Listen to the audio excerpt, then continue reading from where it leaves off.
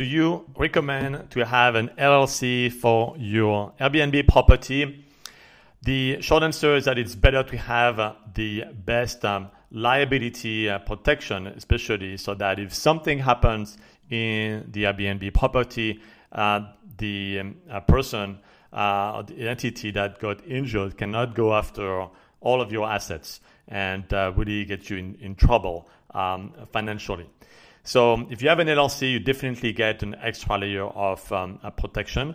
There are also other ways. If you prefer not to have an LLC, is of course to have the right insurance. And even with an LLC, you do need to have the right insurance. But there are insurance companies out there that are specialized in short-term rentals that would cover your liability. And on top of that, they would also cover your physical assets and also in the property and also the loss of revenue.